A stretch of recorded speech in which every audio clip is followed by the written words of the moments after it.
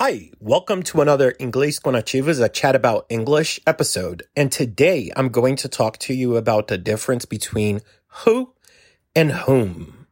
I am sure you have been in a meeting or watching something or even reading and come across who or whom and probably have been a little bit confused. It's also normal for native speakers of the language to get confused by these words.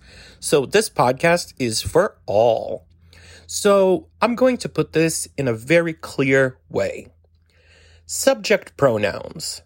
What are subject pronouns? Subject pronouns are those pronouns that perform the action in a sentence. Example, I, we, you, he, she, they, and it. So for subject pronouns, we will always use who. Example, Michele called. Who called? She called. So if you are in doubt, you can actually create the question in your head and see which pronoun would be applied. Now, let's take a look at another example here. Rafaela sold stocks. Who sold stocks? She sold stocks. Now, third example. Andrew cheered the crowd. Notice here, Andrew performed the action in the sentence. So, who cheered the crowd? He cheered the crowd. Don't be confused. Now, object pronouns.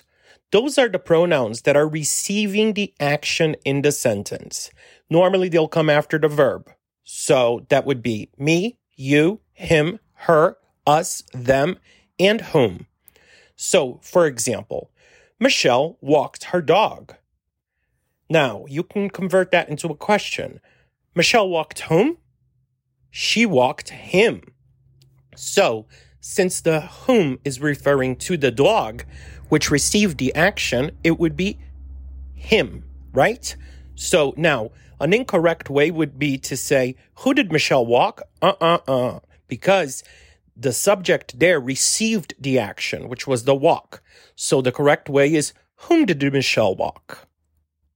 Now, Michele talked to Lauren. Whom did Michele talk to?